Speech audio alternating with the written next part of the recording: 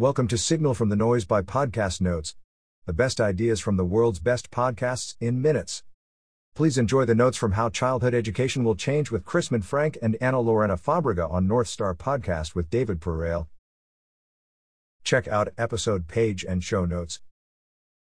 Learning through video games.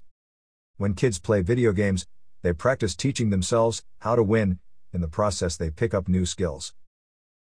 The newly learned skills empower kids and evoke positive feelings about themselves. Video games are not only fun but teach problem solving.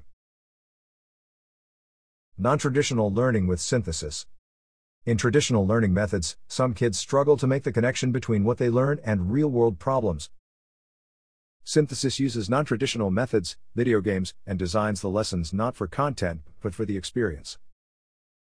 It changes the way they look at things and pushes kids to make a stance that making a decision has consequences and meaning. Kids are used to teachers having the answer, but in this method the simulations have no right answers. The simulations show a purpose behind learning and relevance to the real world. Non-traditional learning forces kids to leave their comfort zone so they get comfortable being uncomfortable. Learning by doing something is natural to humans. The problem with a syllabus.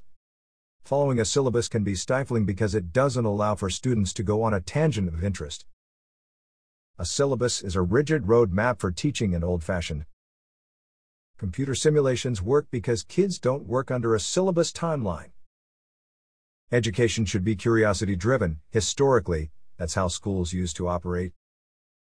Kids should be taught there are infinite possibilities and to seek careers that don't even exist yet.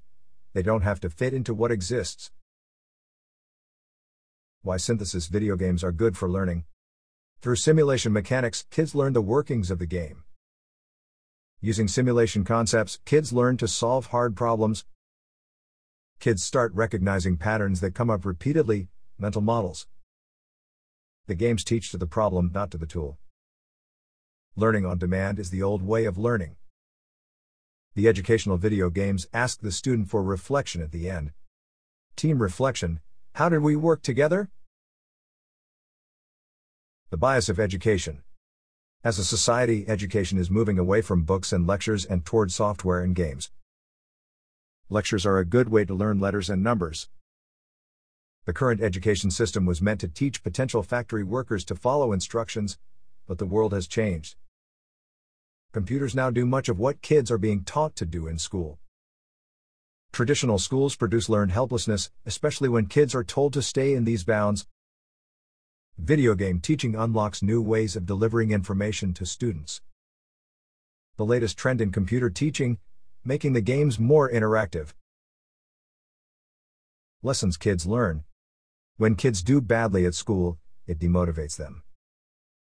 But when kids don't do well playing video games, they bounce back from being defeated and want to try harder. Playing video games helps to make kids resilient. They know they have another chance and will try again.